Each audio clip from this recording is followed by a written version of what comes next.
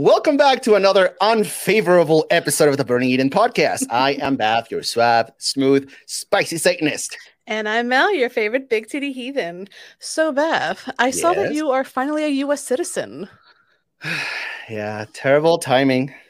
I know. Yeah, well, I mean, at least now you can be officially as miserable as the rest of us.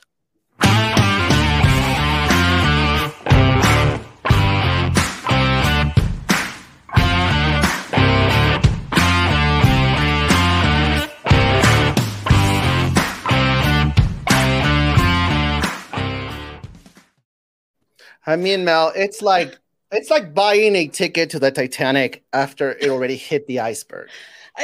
It's like having buyer's remorse before buying the product. It's like wanting to pull out, but the kid's already in college. Yay! Send help. Don't worry, Beth. Don't worry. Your rights will be taken away very shortly. Can't wait. On today's episode, we have the incomparable holy Koolaid. Well, holy shit. What is up? Welcome, Thomas. Hey, congratulations on your citizenship. Now you can vote and make all our problems right again. Yeah. That's just you alone, Beth. You get to make America great again.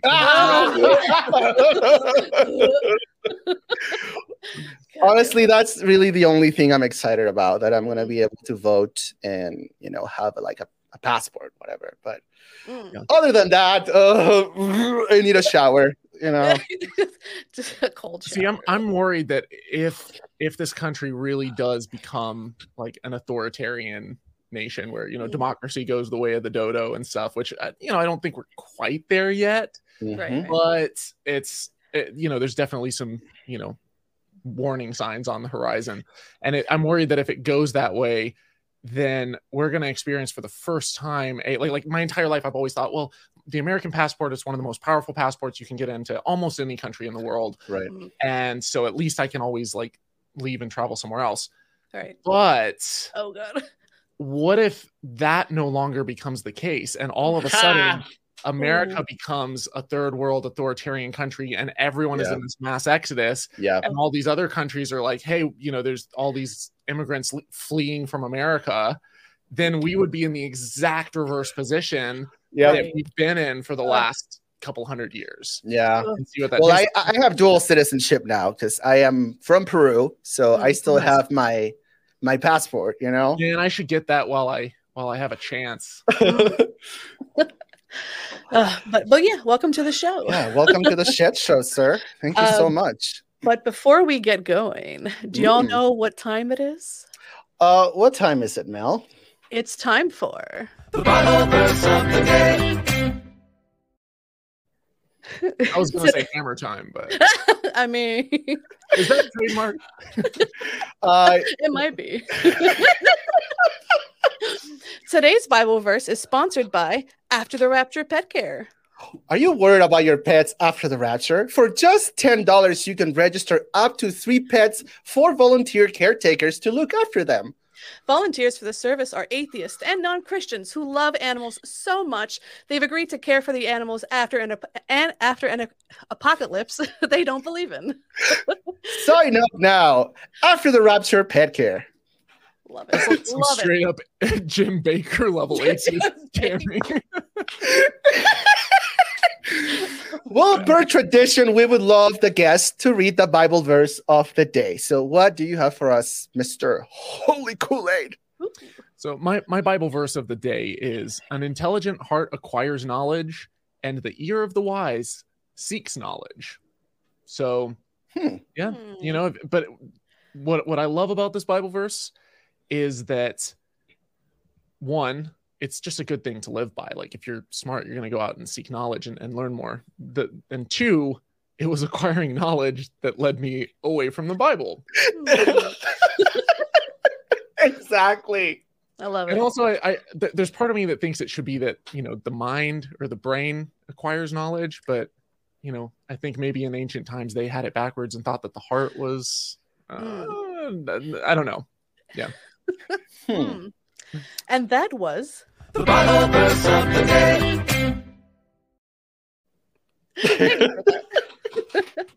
So, for people who don't know who you are, can you give us a little bit about your religious background and how you got where you are today? Absolutely. I was a young earth creationist, evangelical Christian, missionary Fuck. kid. Grew up in a former Soviet Muslim country. I got really, really into my faith. I was a church camp counselor, a youth pastor, a worship leader. I was part of a Christian fraternity, went to a Christian university for 1 year before I transferred to Texas A&M.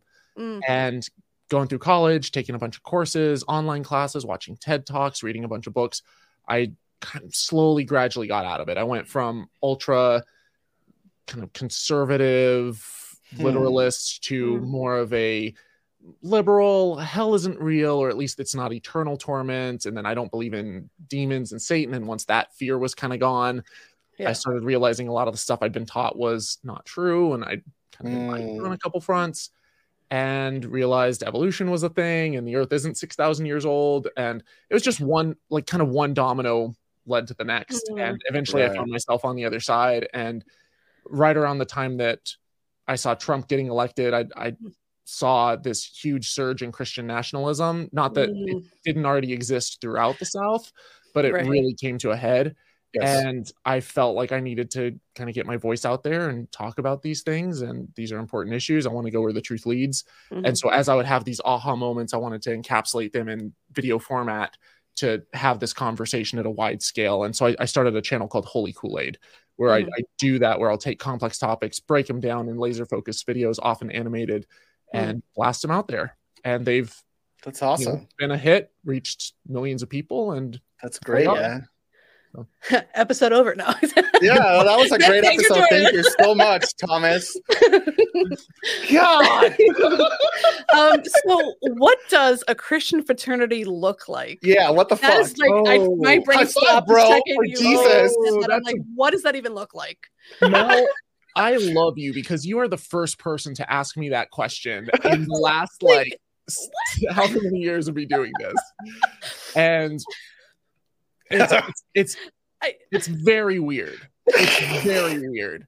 So a Christian fraternity is like a regular fraternity where you've got all of the stupidity and like the bro stuff, all of the hardcore dude bro stuff, but without the alcohol, without the sex, without the drugs, without like the parties, without it's terrible. It's like an awful time.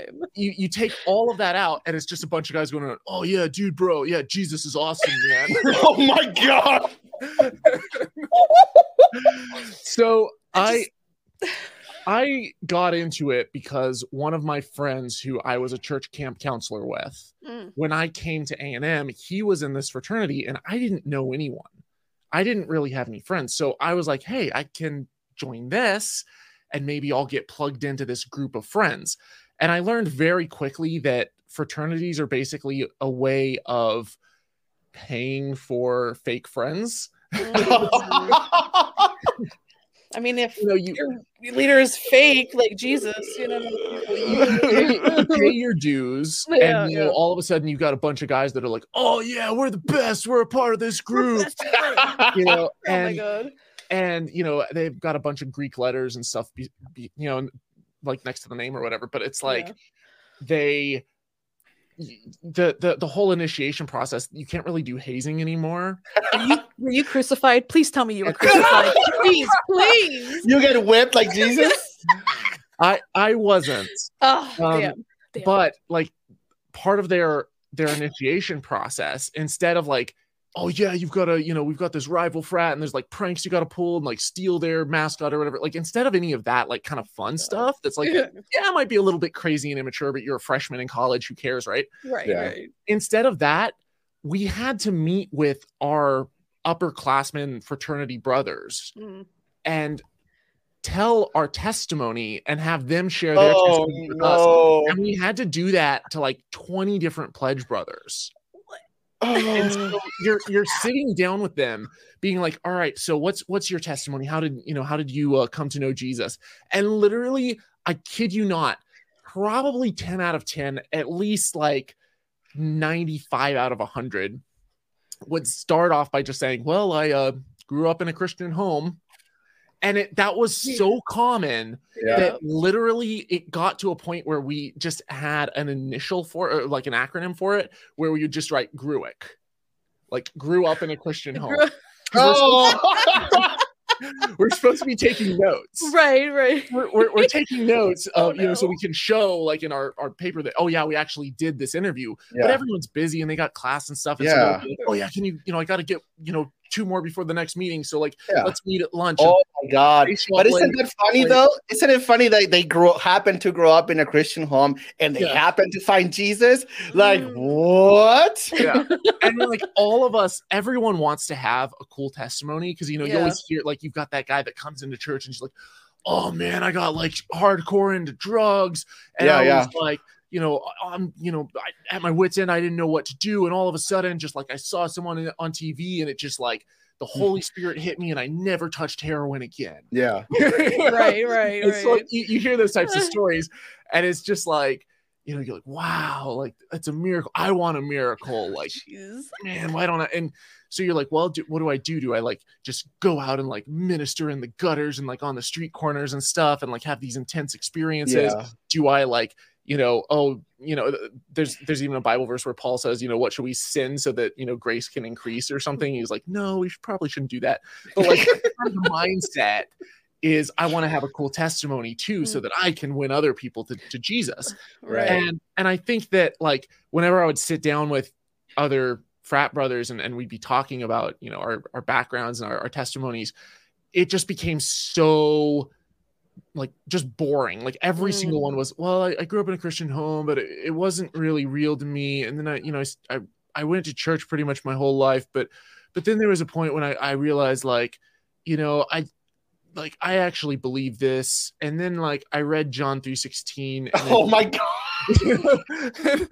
And it's Lord. Like it's painfully just insulated. And I remember one frat meeting where they had us fill out these anonymous questionnaires where they handed out all these papers and they would ask you questions like, how often do you struggle with pornography and how often do you look at porn? Are you gay, or like do you struggle with gay thoughts and feelings? Like it wasn't are you gay? It was obviously like it was a choice, not a identity. And so like there were all these things, sins that they would have, do you struggle with, drug addiction and alcohol and all this stuff.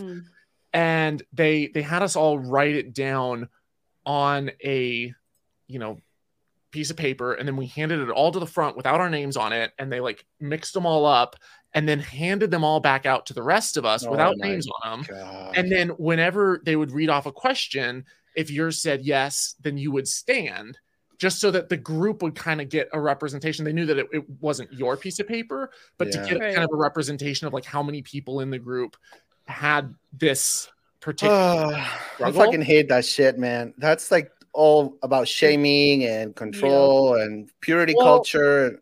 I think in this particular instance, it wasn't so much about direct shaming. It wasn't like you do this or struggle, but it was the mindset of like, these things are bad and like gay stuff is a sin and whatnot. And I remember when like, there were quite a few people that, stood up for, various things like, drugs and alcohol and stuff like that and sex. And it was really common. And then they got to the one about like, how many of you have, gay thoughts or feelings or struggles or whatever. And it was like this huge percentage of them, and like more so than the general public, like more so than the general population. What is the percentage of guys who are gay? Like, what is it? 5 or 10% or something like that? I have no idea, actually. It's not obviously it's a spectrum. So like you have people, who are all across. It's not just like, hey, this 5% are and no one else is. Right. But I just remember like looking around me and it was something like 20% of the room or something that stood up. And I was like, so basically all of these guys are just like closeted and they're hiding it and they're not being like honest and open because it's like shameful and stuff. And I actually just today I saw like an old fraternity brother online, like not in person, but like I found his Facebook, and apparently like he's posting all this stuff about like how like liberating it was to come out of the closet and stuff. That was like 10 years ago that we were in the frat together. Right. And so like seeing him posting this stuff now is like good for him, man. Like he's being honest, he's being sincere and his true self, you know. Right. But it's crazy. Like the whole I remember, I'll give you one other story because I know that was just one question. Like it's fine. We love stories. This is insane. I love this.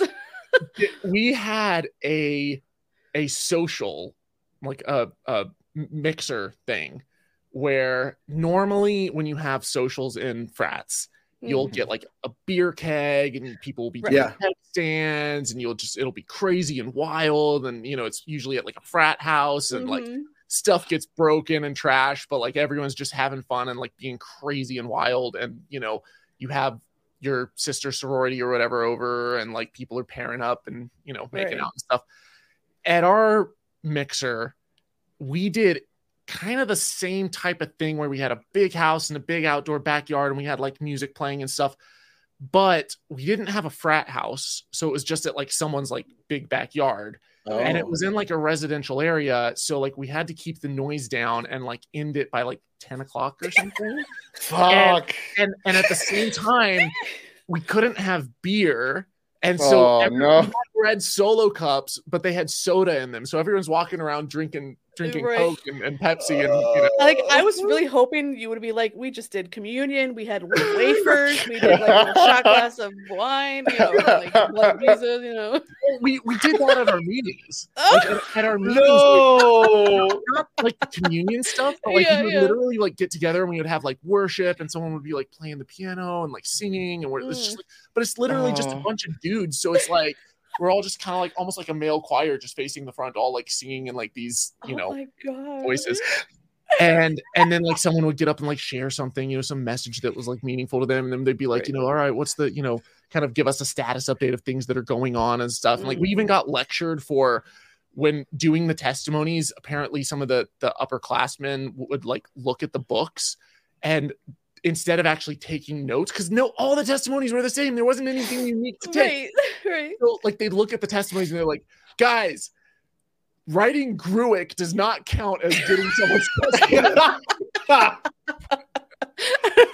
Oh my god. Damn it. That's so yeah, we did that. And then we had like a formal, we went up to Dallas for like this dance and it was like we wanted it to be cool, you know. We had like nice dinner was delicious. They had like some steak dinner or something, and I asked this girl out from a we had a mixer with a sorority, and so it was a Christian sorority, of course. And so like I had this Christian girl come along, and like obviously we all stayed in like different houses. And then we like met up and, you know, we all got dressed up and went to this formal. And at the formal, you know, there was like dancing and stuff, but it was the whole time, you know, it was kind of like a leave room for Jesus. I was going to say leave room for Jesus. I was about to ask you about that. Oh, like, so wow. Yeah. You know, they're doing like crazy, like kind of, you know, just like dances like you would expect in like a junior high type thing. And, right. YMCA and who knows what else. But like, whenever and I think we had like line dances and things and stuff, but there was no like grinding. Like the lights were always bright. It wasn't like darkened at all. And it was more of they played club music, but a lot of it was like Christian club music. I don't know what that is. Like Lecrae and like the remix is like oh God, isn't awesome. The remix fucking like no, they've actually nowadays they have pretty much every possible variation of, you know, you have all these secular bands and they've got like a Christian alternative. You know, so on the secular side, you had like, you know, NSYNC and Backstreet Boys, and the Christians had like +1. +1. You know, it's like me and Jesus. Oh my god! I just like all I imagine is just like Jesus in that, you know, 3 feet of space, just grinding on you, you know, just like twerking, just fucking just. No, Jesus is grinding on everyone. I would pay to fucking see that. Like, I want to see a video of just this whole thing. It's like one of those TikTok effects where it's just like a million Jesuses all Right? duplicated, and he's just like leaning into it. Oh my god. Just a fun time. That sounds Yeah. amazing. That's a lot of Jesus, man. That is a That lot was of my Jesus. Christian fraternity experience. Oh my god. Like Wow. how long were you in that for? I was only in that one for a year. Okay, Okay. all right. I was in first as a as a pledge, and then as a upperclassman or whatever, Mhm. a frat brother, frat daddy, whatever you want to call him. Frat daddy. And there was the final initiation ceremony. I'm gonna catch flack and catch shit for giving Please. away the secret ritual. Please tell me, tell us, tell our audience. So there was like this candlelight ceremony in a church where it's like you are being initiated, and you walk up and like your pledge brother is like sitting up there at the front, and everyone's like in like suits and all dressed up and stuff, and you come to the front, and like as you're initiated, they do like this handshake, but like as they do the handshake, I don't know if you can see, but like they would take the finger like that, and it was like representing like the nail that like went in Jesus's. God. It's not a cult, Mel. It's not a cult. It's not a cult. It's not a cult. No. This is You know what? normal. The next time I see you, Beth, I'm gonna do that too. We're gonna shake hands, and I want to be like, "Yeah, Jesus, man, Jesus, just, just finger that hole." It's like the blessing of the Lord be upon you. I forget, like, I think there was something that we like uttered or some words that we said or something, but I genuinely don't remember because this was like, God damn it. this would have been like 2010. Okay, all right. This was like 12 years ago. Holy shit, man. We're all old. I'm getting It's old. fine. Well, We're getting old. Well, they really drank the Kool-Aid, didn't they? Yeah. How old are you, if you don't mind me asking? I am 32. Oh, okay. We're older than you. Yeah. So Yep. I still have hopefully a few years. Mel is the oldest, though. She's like a I'll be senior. 35 in 2 days. So. Okay, you're not that much older. I know. But She gets AARP already. when I hit 30, I definitely had kind of this early midlife crisis where I was like, damn, I thought by the time I hit this age, I'd be like, ruling the world, or at least a billionaire or something, Psych. have like this huge business empire or who knows what. I mean, you have a great library, so that's something. Yeah, Like, it's beautiful. It's a great collection, it is a sir. great collection. It's a great library. Oh, no.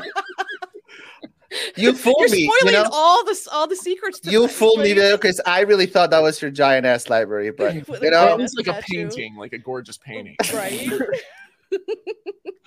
God damn it. so Thomas, I wanted to ask you a little more about your deconstruction process, your journey, because you kind of flew by it in like 20 seconds at the beginning, which is great, but I would like to learn a little more about the process. Like you said that the fear of hell and demons was one of the first things that you kind of deconstructed when you started doubting your faith.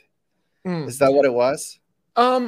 Well, so I technically the evolution thing kind of the evolution started to crumble first, where I was like, I think probably like the earth is old, and God just used evolution as like a way of creating things.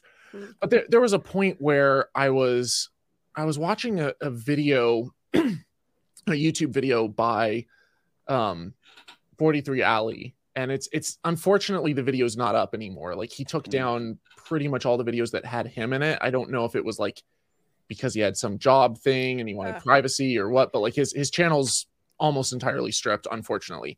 But in that video, he talked about how he was sitting in like a college class, like a religious studies type course, and there was a rabbi that came in, and this rabbi was saying that, oh yeah, we don't really believe in hell the way that you guys do. And he's just like, what? Like, what? You mean this thing that I've been terrified of that has been like controlling my life? Judaism, which is the The chosen people. the origin of Christianity, where it all came out of. Right. We had the original stuff. These are the scholars that know this stuff, and then Jesus just kind of added to it. They don't believe in hell.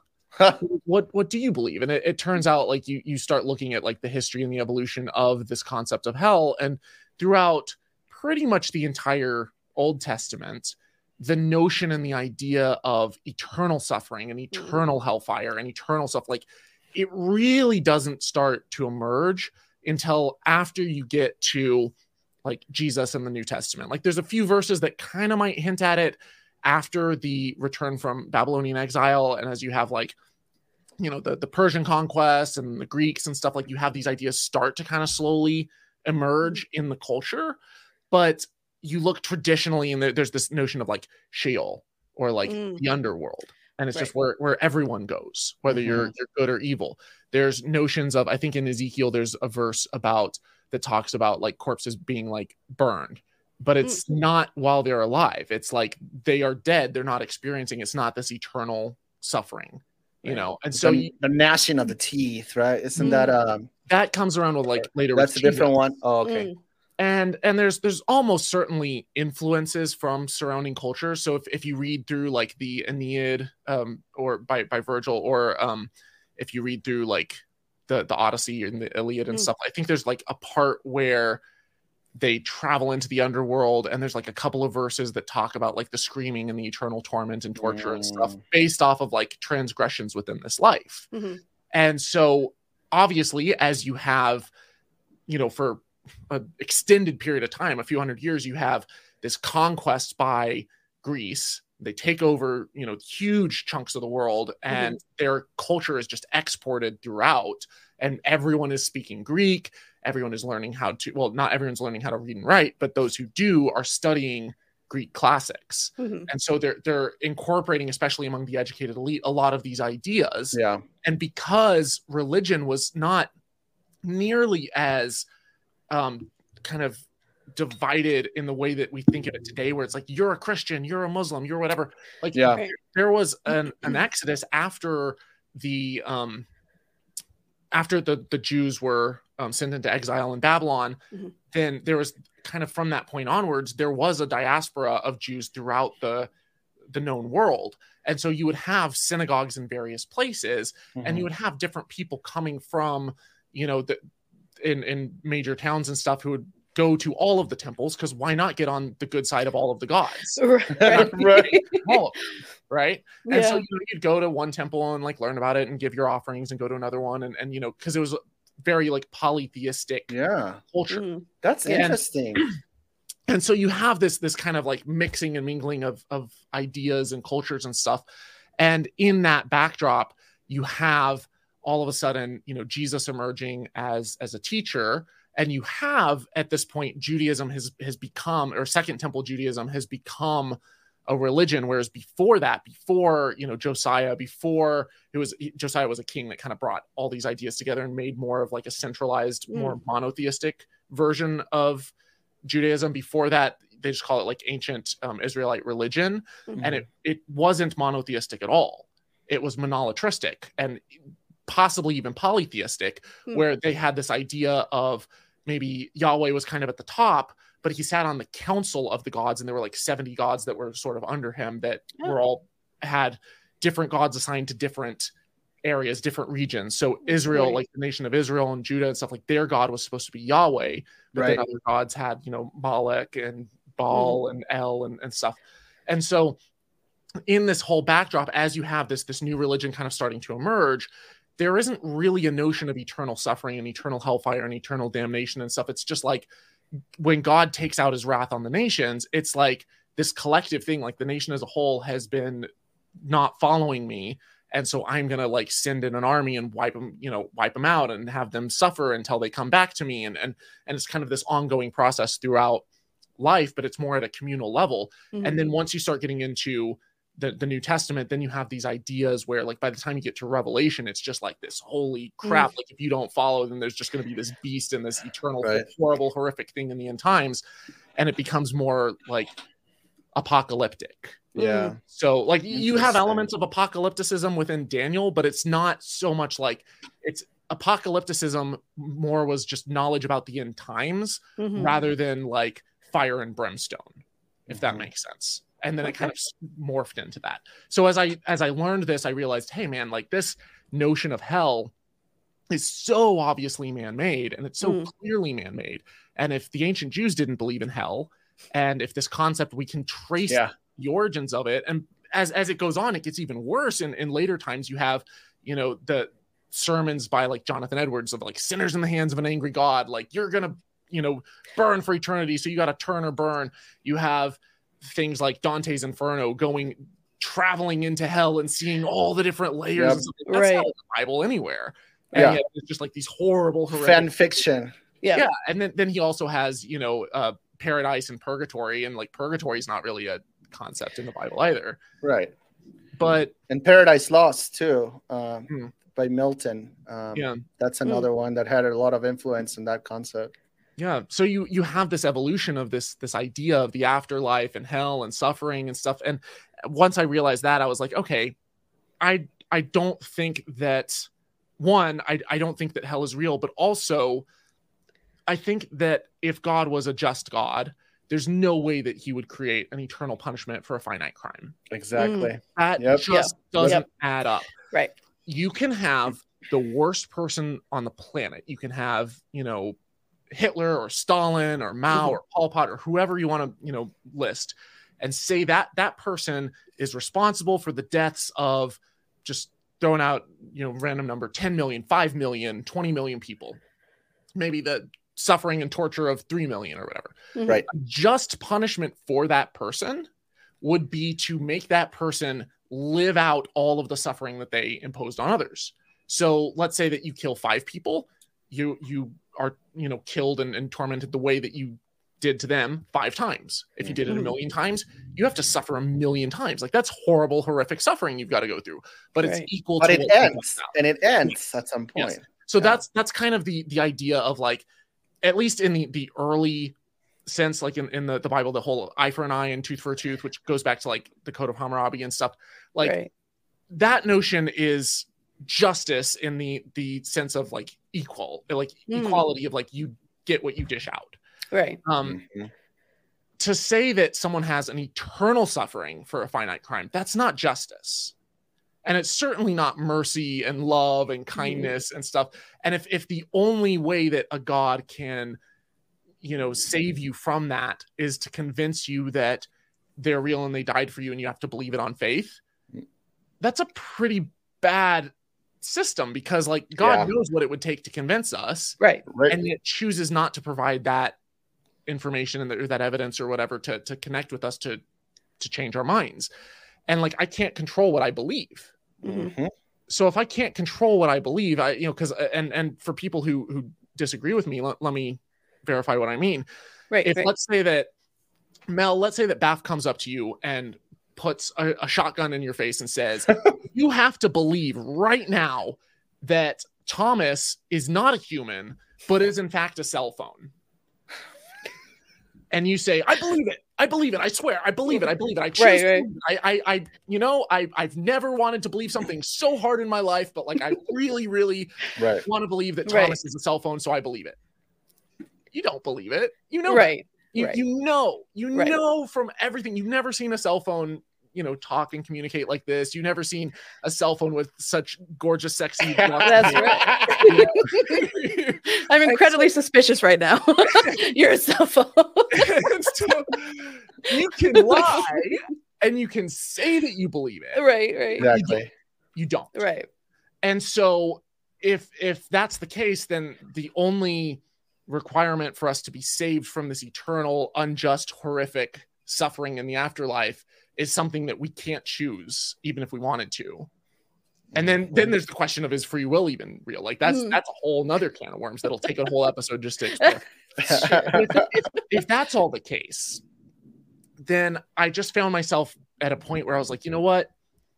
I think if God is real and if God is loving, then hell is impossible. Like these two things are not, unless it's outside of his control and he's not all powerful or she's not all powerful, and that this notion of hell is there's some evil being that does it and God is trying to save us. But then it's like, why is belief in him the requirement for salvation? The requirement. Yep. And if this God's all powerful, wouldn't it be able to like just come down and be like, oh, by the way, hey, yeah, you're right. You know, I know you need to believe in me. Like, just pop in. And this God creates the requirements and the conditions for what is a sin and what is not a sin.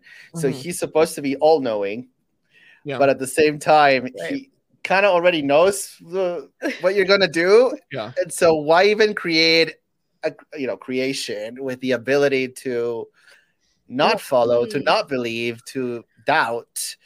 Is this just like a sick game? Are we like a game of Sims? Like, is this like Squid Games? Like, what the fuck? You know what I mean? It's like, all a setup. It's literally Eve was framed, you know? Eve was framed. In a way it is, because like when you think about it, God knows our psychology. He knows how we think, and he gave us this lump of meat and programmed it a particular way. And as you start learning more about the human mind and psychology and neuroscience, you start to realize that your brain, there's elements of your neuroanatomy that literally shape the way that you feel, that is outside of your control, that's dictated by your genetics. I'll give you one example. There's a little spot in your brain called the amygdala. It's this little piece of your brain's anatomy. And if that little thing, that small little amygdala is just a little smaller than average, or if the connections between the amygdala and the rest of the brain just aren't functioning quite as well, it's not quite as integrated as in most people's brains, you're more likely, significantly more likely, to be to develop psychopathic tendencies, to be more violent, to engage in riskier behavior. Well, that explains Mel. I mean,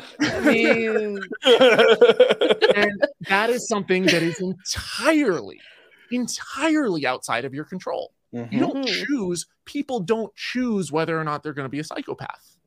Right.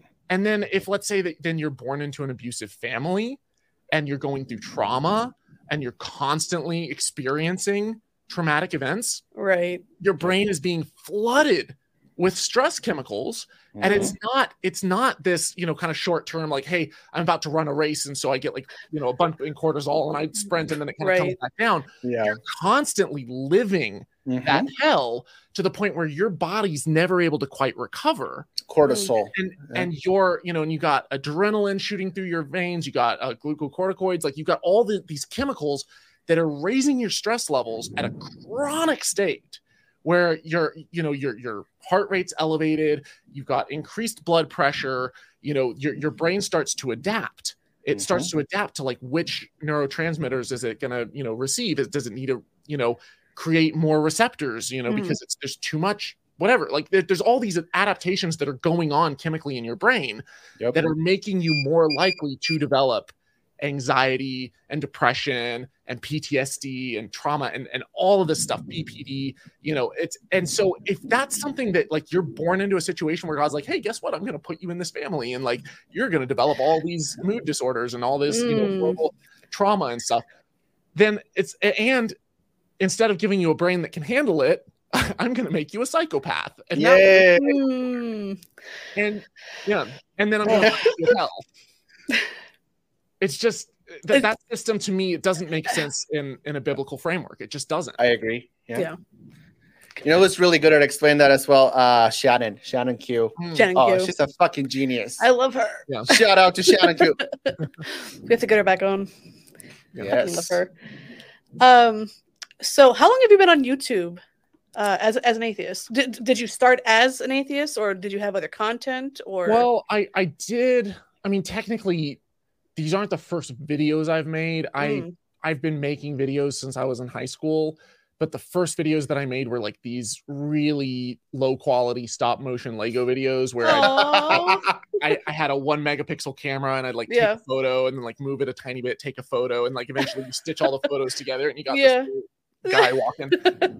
And I made maybe like 5 of those, and then I entered into a film competition at A&M, and I won that competition. It was on like diversity, and I made some like kinetic typography, like poetry type videos where I was like learning After Effects, and so I like had things coming in and like words coming in different ways. Yeah. But eventually I just wanted to get some of these ideas out there. I had a hard time communicating my thoughts with family, and I thought maybe if I like put it in a video form, then they can't interrupt me and I can just share those with them. Right. But Throw me on the Lego man. The Lego. Yeah. As I started making the videos, I got way too into it, and it like I kind of went through a bit of an angry atheist phase a little bit, and I didn't really feel ready to share it with any of my family. And before long, it took off, and I was like an atheist activist. And I'm like, how do I tell my family that that's what I do for a living? Like undoing everything that they've been working towards. Shit. But because my family, like pretty much all my family, like both my parents, my aunt, my uncle, my family is super religious. We've got like pastors and missionaries and missionaries and stuff. And so when we get together for family reunions, it's just like super Jesus focused. And then they're like, so, what have you been up to lately? Just dismantling your religion. It's fine. Just your friendly neighborhood atheist activist. I was a guest with Beth and Mel on the Burger These motherfuckers. Yeah, they do something nice.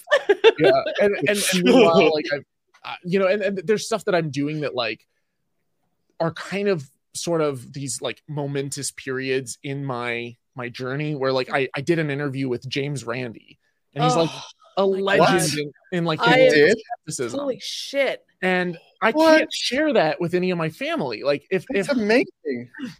If I were to tell them, they'd be like, who's that? Oh, like he's some like atheist guy who's like debunking all the spiritual stuff.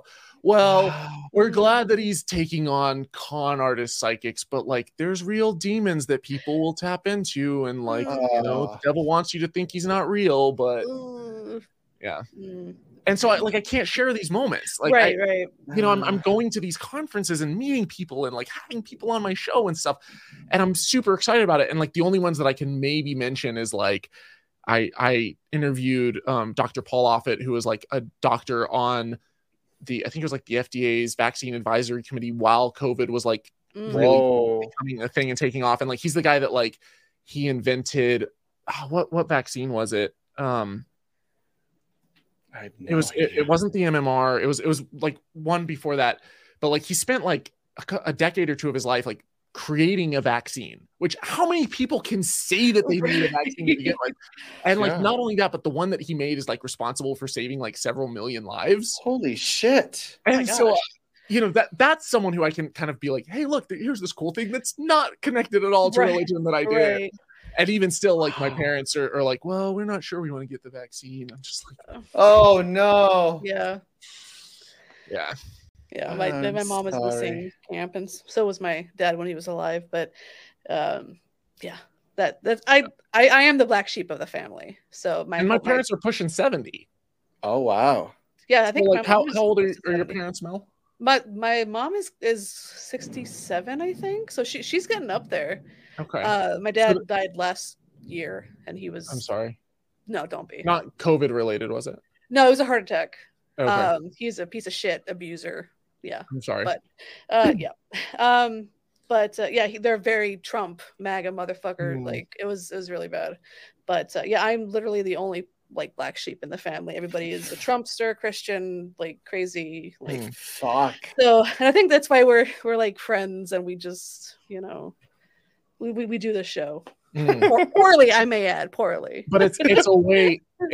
I feel like it's a good way to kind of commiserate and to be like, hey, I just like this is therapy, man. Like it is. Because this is definitely therapy for me, for like my story. Like I was very shy and quiet as a kid, like because my dad would lecture us for like 4 hours on whatever bullshit, and I would always just sit in there and like take it, so to speak, and I never voiced my opinion ever. So when he came along, he was like, hey, you want to start a podcast? I'm like, fuck yeah. So I still consider myself like a baby atheist. So I'm always learning, always learning. And how long have you been out? Like out like maybe a couple, like, because I grew up Christian. baptized at 16, taught Sunday school, so 17, 18. I've kind of always been an atheist, but like I've been out for like a couple years now, and this is like it, like you just said, it's like therapy. And growing up, I mean, as you heard earlier, I had a stutter, and I still have a stutter, but this is like amazing for me. This is like, so we were on a panel together in, was it April? Yeah. April. At the American Atheist Convention, we were invited to be on the panel. I saw part of it. And if you were to tell my like 10-year-old self that I was public speaking, like I almost started crying, you know. But no, like this is fucking therapy, and I love it. Yeah. Even though I hate him, but I love it. I love it so much. the more that you do this, the more that you start to like, you go to different conferences and you start realizing like, oh hey, I see all these people, you know, at various different events. Not all the same people, but you know, you start to kind of recognize faces and people. Right. And Totally. In addition to the online community, it sort of becomes this secular family where we're all kind of very much therapeutically commiserating with each other on our frustrations. Yep. And that was, well, I think his too, our first atheist convention, because I usually go to like nerd conventions, like because I cosplay and do all that fun stuff. So this was like my first actual like adult conference, you know, like actually learning. Are you going to Dragon Con by any chance? I've been once, and I'm dying to go back again, because I went a couple years back and we had like 7 people in the room. We were drunk the whole fucking weekend.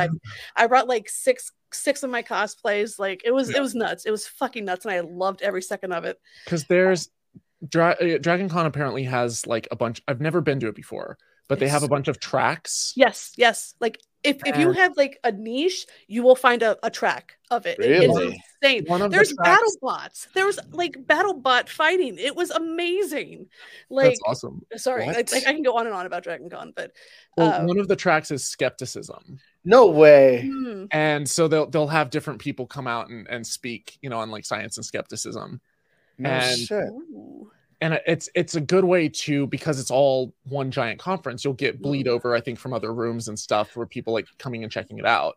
Right. And so I was asked if I wanted to speak at the conference and sent an invite, but I was like super slammed with something for like a week, and apparently there was like a deadline that I didn't realize was like a window was closing. Oh no. And so when I clicked on the link, it was too late, and they said, well, let me see if I can get you a link to apply late. So maybe I might be speaking there, but we'll see. If not this year, who knows, maybe next year. But then there's also NanoCon, I think is coming up, and that's in Nashville, Tennessee, if any of you guys are interested in that one. Why would someone want to go there though? In Tennessee. Well, Nashville has a lot of live music. And you like that, Beth. I do. You like live music. I'm too brown to be walking around in that area of the country. I don't know about that. But you're a U.S. citizen. It's fine now. It is interesting, like when you think of like racism and skin color and stuff, like when you're in Texas and when you're in like Florida and stuff, you would think that there would be more racism here because it's like super conservative. And like there is some, but compared to places where like you start going a little bit more inland but not like north and you know you start you're in kind of like South Carolina and like Tennessee and like, you know, Kentucky and stuff, and you know, even Louisiana, like outside of New Orleans, you start going further north and stuff, and like it's just a whole nother level, man. I don't know. Georgia. Yeah. But the weird thing is, like in Florida at least, like all like the like Central Florida, Miami, I think like Tallahassee, Jacksonville is all like blue, and the rest of the fucking state is red, and that's why we have fucking DeSantis, asshole piece of shit. Anyway, in Texas, a lot of the cities are blue, and then you go outside and it's red, but they've gerrymandered it so crazy that like literally, if it wasn't for gerrymandering, I think Texas would probably be a blue state. Oh wow! But it's right now. It's I think last election it was like close to purple or something. Like it was Texas is getting to the point where it's like, might be a swing state, but now that all these laws and stuff are passing, a lot of people are going to be leaving Texas who are progressive, and so all the blue voters from California that came into Texas that potentially were on the verge of flipping it, right, might now leave. So we'll see. But and then we just like take out Texas and Florida. Just cut them out. just cut them out. Just like seesaw them out. It's weird because Texas wants to secede, and yeah, I think most of the people in Texas don't, but the lawmakers are all talking about it and giddy about it, and right, ultra conservative people are. And if Texas were to do that, as long as like me and my family can get out, I wouldn't mind. Yeah, my husband and I want to get out out of Florida because Florida. But yeah, if I could just get all my stuff, yes, all my possessions, and just leave Texas and go to the rest of the U.S. if Texas secedes and maintain my U.S. citizenship, then the U.S. would turn blue, and Texas would be able to be like the reddest of the red states, and a lot of people would suffer a lot. Like it would suck for a lot of people down there. But the rest of the U.S. would be able to really, really change a lot of its policies for the better, and wouldn't be in this gridlock. Maybe we could, if they do secede, then maybe the U.S. could actually help the people who want to get out of Texas, and if they can't financially, actually help them out. I don't know. What would wind up happening is Texas would basically be a recipient of, how like the U.S. will like export aid to foreign countries. Yeah. Texas would be like one of the largest recipients of like foreign aid. I mean, shit. It'd be like, oh yeah, look at how successful we are as this religious theocracy, and like, wait, how many billions are you getting in aid from that? Wow. Like Texas, like I feel Texas would become Gilead from The Handmaid's Tale, 100%. I don't know if you watched The Handmaid's Tale or read the book. I've only seen like I think 1 or 2 episodes. I started watching it like with my ex, and like she's like, I can't take this, and so we just stopped watching it. I think that's what happened. This was a long time ago. I mean, it's very tough to watch, but it's worth it. Yeah, it's like a documentary now. Jesus, literally. Fuck. But I get some of the references. It's basically just they control everything, all the women. It's fucking terrible. Yeah. But that's where we're headed anyway right now. So, well, that's the trend. Yeah. I'm hoping that this is just one of those like 2 steps forward, 1 step back type of situations where this is like the dying. I hope so. These are the death groans of religious theocracy and Christian nationalism, where basically like as they're starting to realize that they're losing their majority position, and like more and more and more people are deconverting and leaving evangelicalism, like they're starting to become more and more of a minority, and they're terrified that like they're going to be expelled or executed or like rounded up and shot or something like that. It's like this country treats minorities poorly or something. No, not this treated country. the same way that they've treated others, right? And they're scared. That's what it is. But at the same time, it's like no one is calling for a great replacement. It's like you can live together, like you can, if in fact, if you actually created a society that was inclusive and not judgmental, and helped others and was supportive and loving and built others up.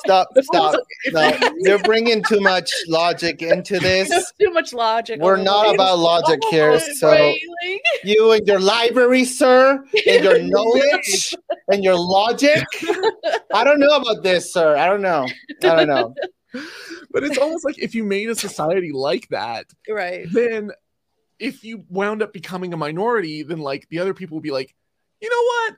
They were pretty good to us. Like, everyone has succeeded. Look at how awesome this has turned out. Like, let's kind of keep this whole thing going. Right. As opposed to like, they're worried it's going to be like the French Revolution. And it's like, well, yeah, but think about like the atrocities with the French Revolution. Like the reason that we remember like in history that like, oh my gosh, they were like taking all of the wealthy people and like executing them. Like, how horrible is that? They killed all these people. Yeah. Well, here's a piece of history that most people forget.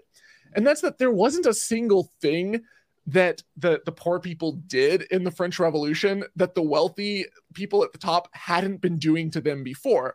What was so like monumental and historical about it was that like now that stuff was also like happening to the people at the top at scale. And it's like, yeah, I absolutely don't condone that. Like, that's horrible. That's horrific. But like, when you create a society where like torture's the norm and where people are like executed and there's public hangings and public lynchings and stonings and executions and beheadings, and there's like literally like the execution guy with like his chopping axe and stuff, and you don't really have trials, and you don't have a rule of law, and you don't have like tried by the jury of your peers. Like, there's no system of justice. When you create that kind of society, it's almost like all the people that live there are like, that's just entertainment. Like, that was a thing. Like, before the French Revolution, everyone's like, oh yeah, let's go down and like, we're bored, let's go watch a hanging. We gotta hang it at 5. Exactly. And so like that was society. And so when people come along and say like, oh look, this is what happens when you abandon religion, and it's like, well, honestly, nothing really changed. All that happened was those at the bottom were like, hey, we're tired of being like pissed on. Right. And so they took everything that had been done to them, and they're like, what if we turn the tables? And the system that had been created with, the monarchs and the church and stuff at the top was now experiencing everything that they've been doing for the last several hundred years. So, I don't think, and it's not a matter of like, this is good and this isn't and stuff. It's like, no, it's all crap. It's all garbage. Like, as a humanist, I don't condone any of that stuff. Right. But you have to have a system where you have equality. And if you treat everyone like garbage, the way that, a lot of people at the top in the US are treating people at the bottom, I don't think it's French Revolution levels. But there's definitely some horrible atrocities, and there's inequalities, and there's ways that people are being kept down. And as long as that continues or continues to get worse, it's only a matter of time between those at the bottom who, like, we don't have tremendous amounts of wealth. We don't have, tremendous armies and stuff, but we have a lot of people where we have a majority. It's only a matter of time before that group becomes unsettled enough to like stop taking it. Revolution. So, yes. And it scares me because like there's very rarely are there revolutions that are bloodless. It's and so the question is, will we be able to raise enough noise and get enough people in office to actually be able to change things before it gets to that point? I'm not sure we will. And I hope I'm wrong. I really, really hope I'm wrong. So and that's one of the reasons why I kind of speak out on my channel, is to maybe like get enough voices to kind of like, stop perpetuating their own suffering and voting these people into office. And people voting against their own interests. I mean, it sucks though, because like you vote people in that you think will help change shit, but they do jack shit once they're in office.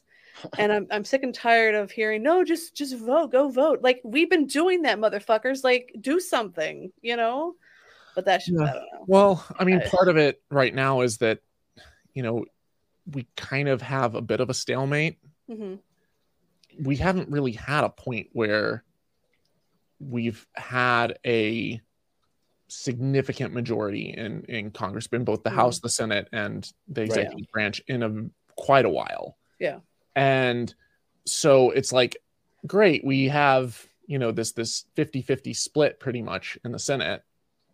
All right, so everyone turns out to vote, but it doesn't do anything because, it's not that you weren't able to vote people in. It's that you have voter suppression, you have gerrymandering, you have districts all divided up. And so like they're rigging it however they can.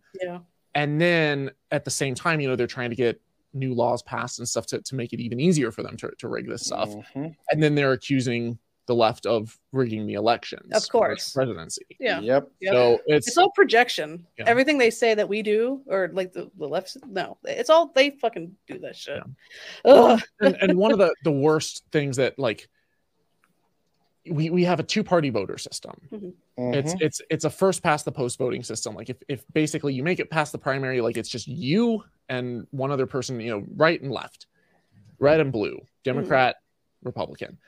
And so you wind up getting people who are not voting for the best candidate or the candidate they actually want.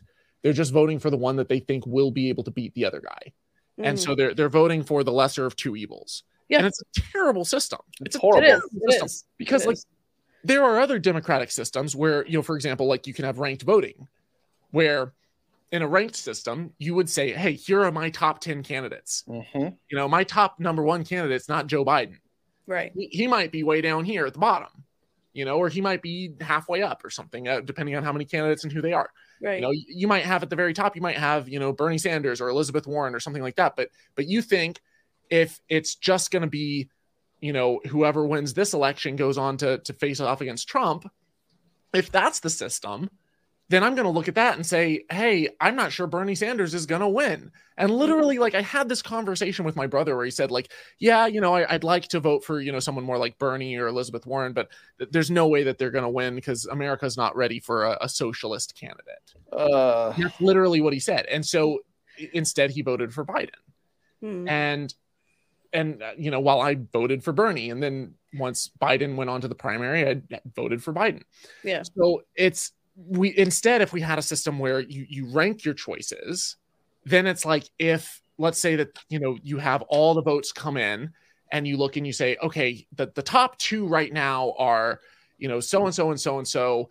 And, you know, if let's say that the person that, you know, got the least votes, that maybe you had them at the top, they got the least votes. Well, they got eliminated first. And so all the people who voted for them, those votes go to their second choice. Oh shit! So they might go to various different candidates. Okay, and then the next person, the next row gets eliminated, and then the next one, until basically everyone's favorite choice, kind of averaged out, winds up being the candidate. And so then your voting, it's not just going to, well, I think this person has the best shot of winning, this person has the most money, this person has, you know, the mainstream media behind them, this person has, you know, because then what we wind up getting every single time is an establishment candidate. Right. And so I think the only way out of this mess, because there's so many things that are broken in this society, and I could do a whole episode just on, you know, economic changes that need to be made, but like until we get our voting system fixed, and we get something like a ranked voting system, we're never really going to see change. Right. I would say we need to get money out of politics. I would say that we need to get, you know, all of these lobbyists and stuff out of Congress and stuff in order to actually represent the people. But I don't think that that's going to happen until we get a ranked voting system. Right. So, so much logic today. This episode, I'm just satiated with logic today, and my brain is swollen. So uncomfortable. Got blue brain. So one final question for you. What is the best advice for someone who is newly deconstructing? That's a good question. I would say don't stop learning, but be patient. Like, be patient with yourself. Yeah. Be patient with others. Most people didn't intend to lie to you. If you feel like you've been lied to your whole life, it's natural to feel angry and frustrated and upset. Right. Most people are trying their best. And I love Hanlon's razor, which says, never attribute malice to that which can be adequately explained by ignorance. Okay. There's a lot of people who don't necessarily know what they're doing or why what they're doing is harmful or why what they're doing or saying is wrong. And there's a lot of ignorance out there. Yes. Most people don't want to be malicious. Most people don't want to hurt others, with some exceptions.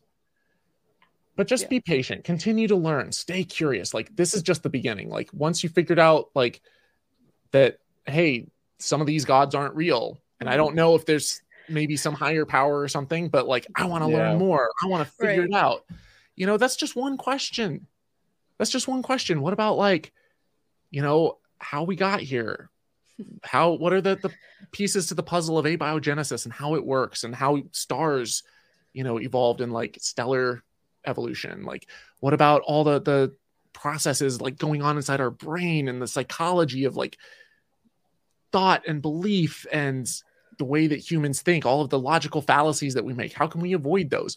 There's so many things that we can learn about our own history and development. Like, don't stop exploring and being curious. Excellent. I love that. That's awesome. And speaking of you were saying, I don't know how it came to my head, but the stars or something. What did you say? I'm so sorry. Like stellar evolution. Yeah. Well, we have the fucking images from the telescope, James Webb telescope, and you have it behind you. Yes. Yeah. I fucking love that shit. Freaking cool. Like, I just cried. Yeah. And then we have this, right? Which is so mind blowing. You can see like the gravitational lensing. I was just about to say like the curving of fucking just. The crazy thing too with that photo is that photo, which it's gonna look blurry through StreamYard and like compressed. Of course. If you pulled that photo from like Facebook or somewhere, it's gonna look even blurrier because they compress it down. But if you get like high res images and stuff, like there's so much detail, and then you realize that, like that is like a grain of sand held at arm's length. That is like you zoom out and you zoom out and you zoom out and you zoom out and you zoom out and you zoom out, and it's like, oh, now you're to about like a fifth the width of the moon or something. Like, I can't comprehend that. I cannot. My mind is like, and each one of those dots is galaxies. Right. Yeah. Like, and the redder they are, the further away they are because of the redshift, right? And the infrared light.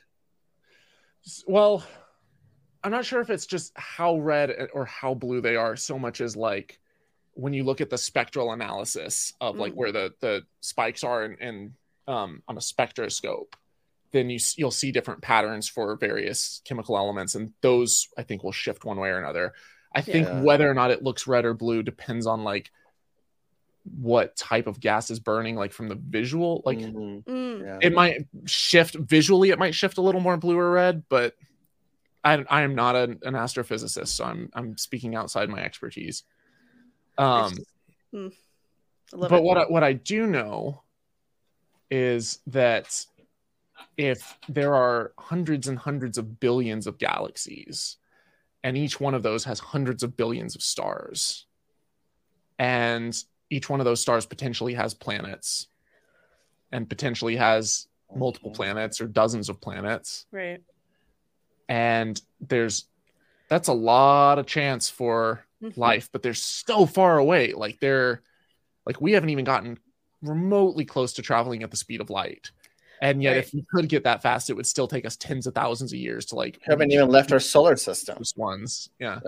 Well, the closest ones, if we could probably get to in like a couple years, like Alpha Centauri, I think is like a couple light years away, but it's like tens of thousands of years at our current speeds. Yeah. Right. And so, there's it's all out there, but it's so far away, and it's like it makes you feel small. Yes. It makes you realize how tiny you are, and it's like you're not insignificant to the people around you. You're not insignificant to other humans, and so I like that. We don't have to have this cosmic meaning where this grand deity thinks that we're special and or important for us to have significance and to be special to others and to ourselves. Yeah. Notice how in that photo there's no God. There wasn't. He's outside of time and space, Bath. God. God. It's like a microwave, he's like standing outside and then he pushes the button. There's everything's in there. He's over here. Just fucking chilling, backing off or whatever. Watching you jack off. Yeah. Listen, if you're gonna watch me masturbate, just fucking help. Like, lend me a hand. Like, get some lube. Like, do something. Buy me dinner or something. I don't know. Well, I mean, here's a question: if God is, or if Jesus is God, and it's taken him 2,000 years, like let's say he left and he went back to wherever God is, to heaven. And maybe he like in that whole time, like if Earth was here and it's like flying through space, and then like he's just like, hang on, BRB, and he like goes back and he comes out like, crap, I misplaced it. If that's what happened, then Jesus can't even find our freaking planet after 2,000 years. Jesus is just a star. How the hell like do you he's just expect high, him? like if he can't even find our planet after 2,000 years, how do you expect him to find your G-spot and help you out with that? Yeah, he can't find the fucking clit, okay? Like Oh man, Didn't your daddy make me? Like, come on. God damn it. Thomas, I want to say thank you very much for joining us today. So where can we find you? Type Holy Kool-Aid into just about any browser. Yeah. YouTube is kind of the main place where it shows up. And you also have a TikTok now, right? I do. I'm not ridiculously active yet, but if everyone starts following me on TikTok, then that might incentivize me to start pumping out more short content. So we like when you pump. It's fine. Oh my god! You already have an account warning, by the way. Jesus because I went to stalk you, and I'm like, account warning. I'm like, you're an atheist. Yep. Wait, what's my? What did I get a warning for? No, he doesn't. Yes, he does. I fucking just saw it. You know what I got a warning for? There was it was a video that I was responding to. Of course, Greg Locke. Of course, Greg Locke. And Greg Locke was saying how he was so persecuted. He was so persecuted that he had his Twitter account removed. Right. And my video basically just laid it out to him. And I was like, dude, you didn't get your Twitter account removed because you're a conservative Christian, which is what he said. It was that he's being persecuted for being a conservative Christian. Of course. I'm like, you became famous over the whole, when Target was saying, hey, if you're trans, you can use the bathroom, the gender you identify with. And he threw a hissy fit over that. And then he started ranting in his car. He was denying the election and stuff. And he was, anti-vaxxer and whatnot. And saying all of this stuff and also being having literal witch hunts in his church. I was just about to say seriously. Yeah. And he's a complete nut and just really extremist stuff. And in that whole process, I basically laid out this whole list of 10 or 20 horrible things that he said and done. And then I said, you lost your Twitter account after violating the terms of service that you agreed to. And the rules that you agreed to play by. Now you're like, this shouldn't apply to me. The same thing's happening with Jordan Peterson with the whole Elliot Page thing that he dead named Elliot Page this it's motherfucker.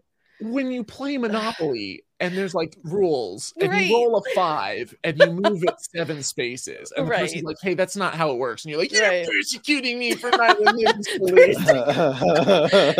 I swear to God, it's a kink. They want to be persecuted. It's persecute me harder, daddy. So in my video, I at the very end of the video, I said you're not persecuted, you're just being a dick.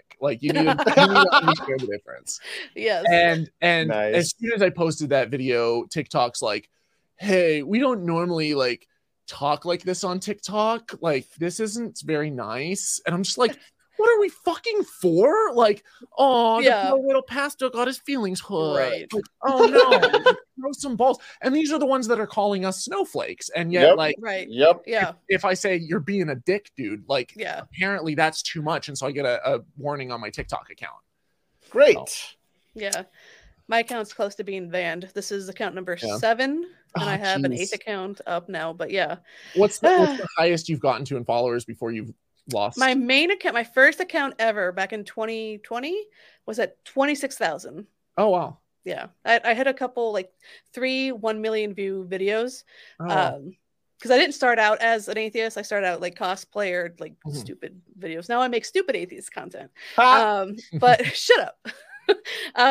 But yeah, now it's I would lose my account the second I hit 1,000 because you need 1,000 to go live, and as soon as I hit 1,000, it would be banned. But now I'm at almost 5,000 now. So so when you go live, then you pull in all the people that just mass ban. I get so many fucking 12-year-old Christians just saying, "What are you doing? You're Satan." I'm not a fucking Satanist.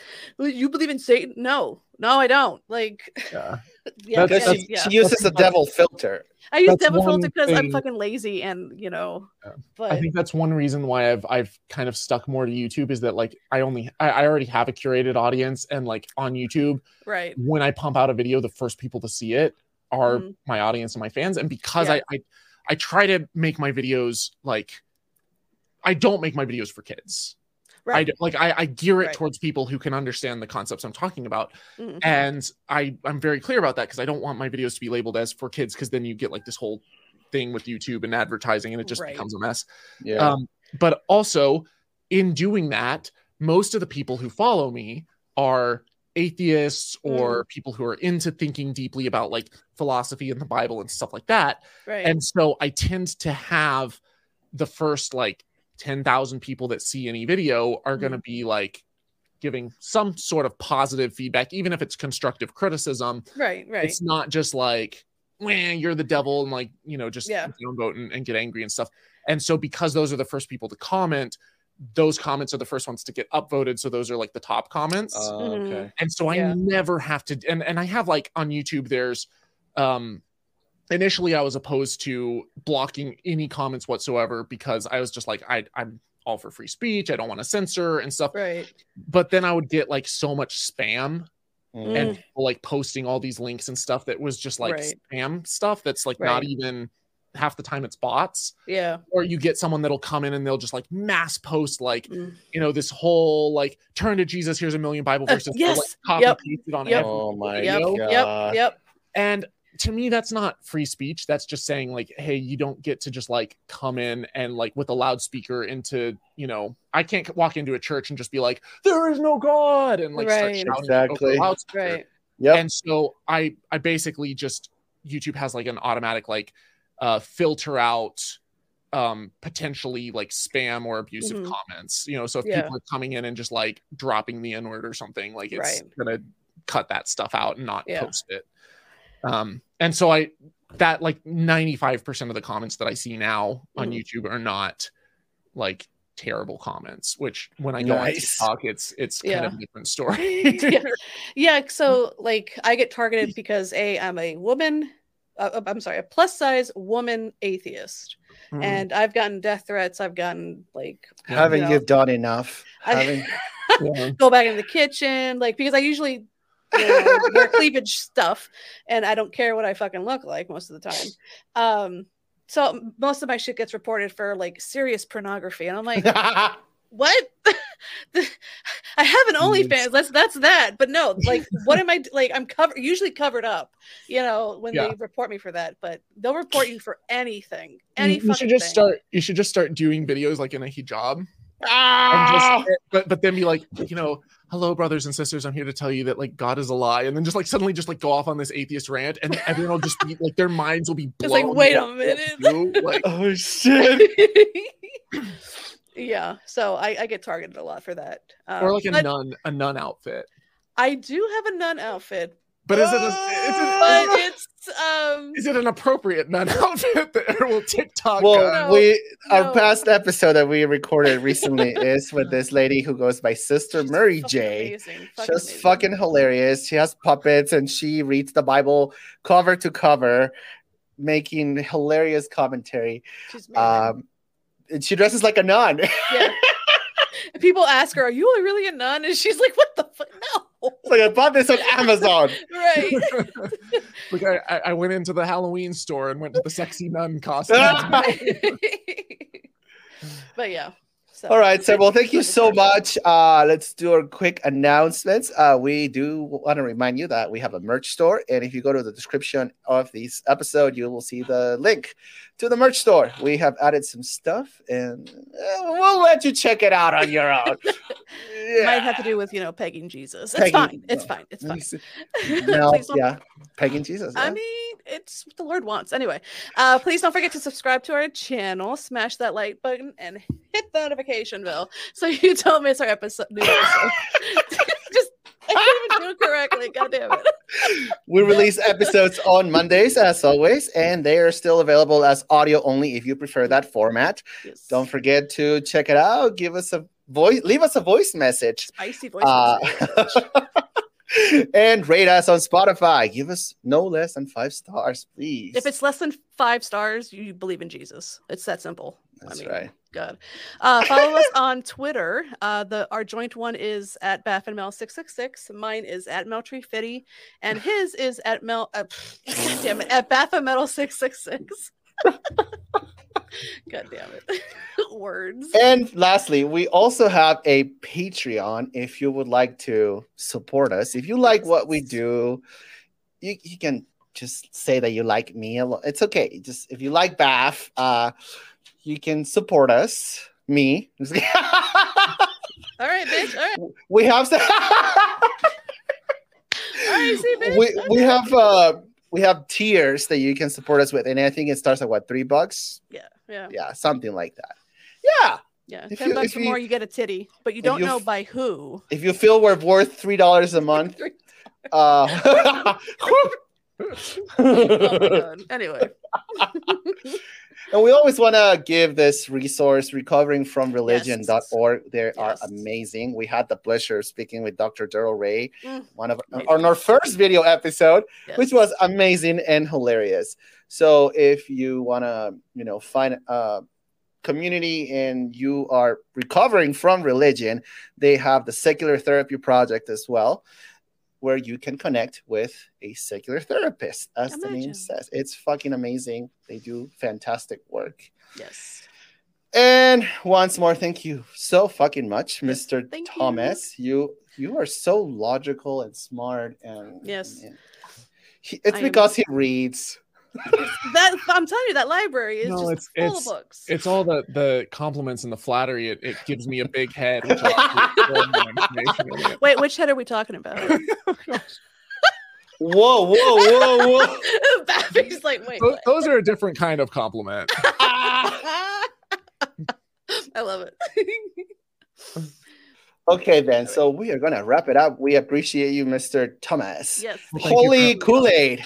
Yes. And that is what the Lord wants. Amen. Amen.